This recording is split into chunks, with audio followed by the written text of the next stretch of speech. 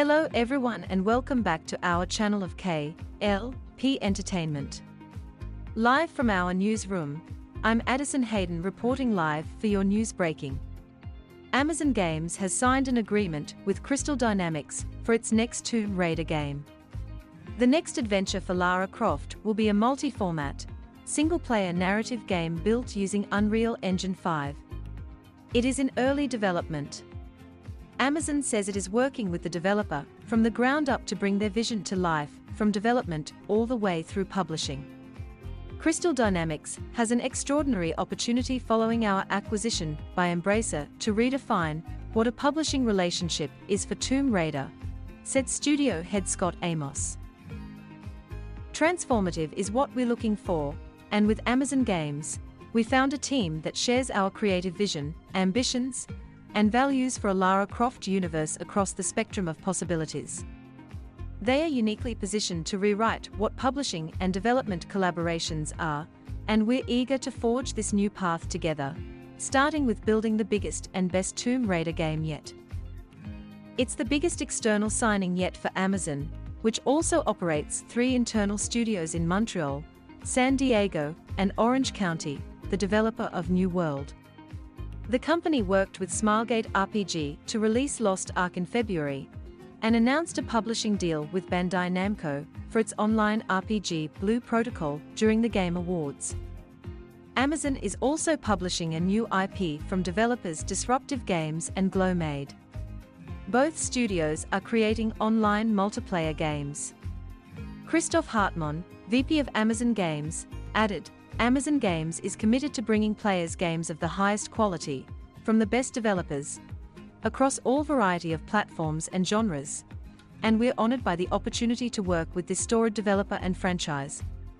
Our team is incredibly excited about collaborating with the talented and visionary Crystal Dynamics team to bring the next chapter of Lara Croft's saga to players around the world. Crystal Dynamics and the Tomb Raider IP was one of the Western studios and brands that were sold by Square Enix to Embracer in May. The developer is currently supporting the development of Microsoft's Perfect Dark reboot for Xbox, alongside the initiative. Reporting live from our newsroom, I'm Arthur Brooks. This was a busy year for the tech world. Meta, the parent company of Facebook, laid off more than 11,000 employees, the most significant job cuts in the company's history. Elon Musk bought Twitter for $44 billion, and has begun suspending the accounts of journalists and others.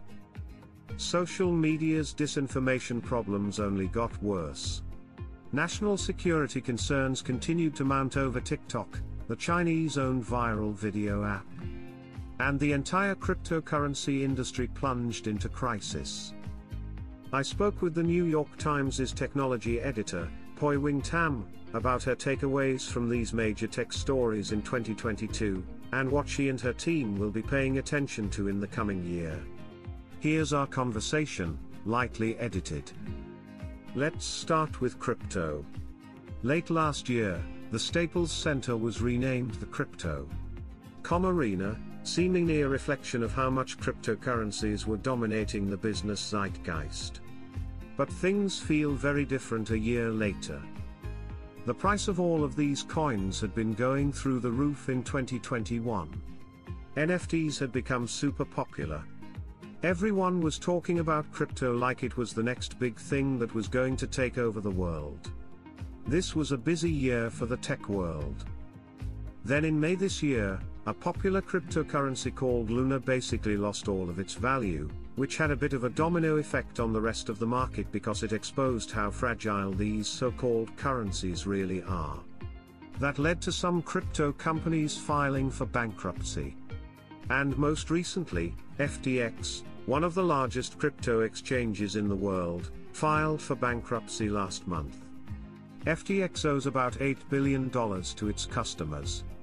So all of that has very much been a wake-up call as to how real this industry is.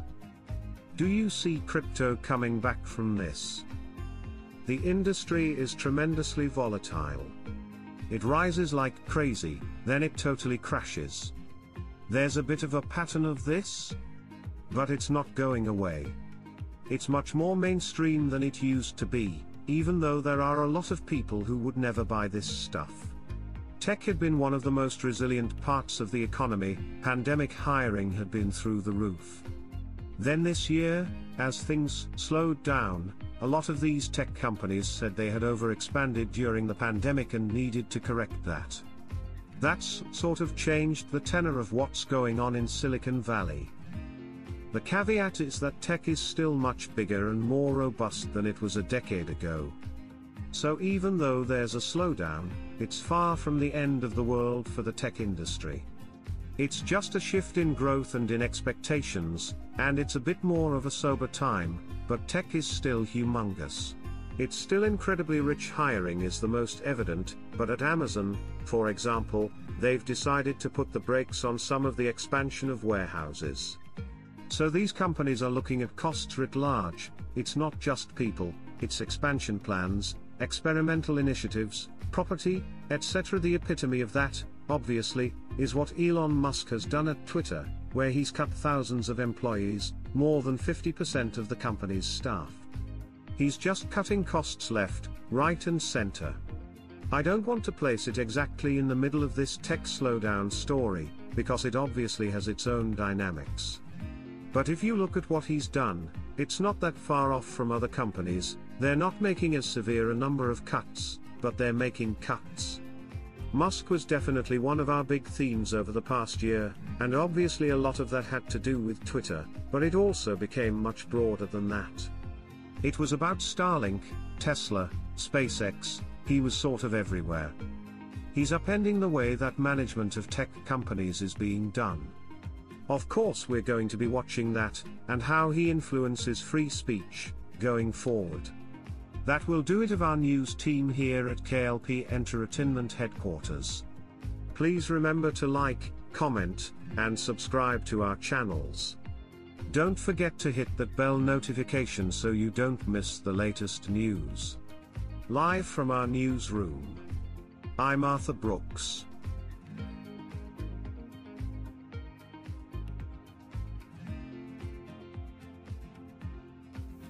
Thanks for watching. I hope you got a lot from it.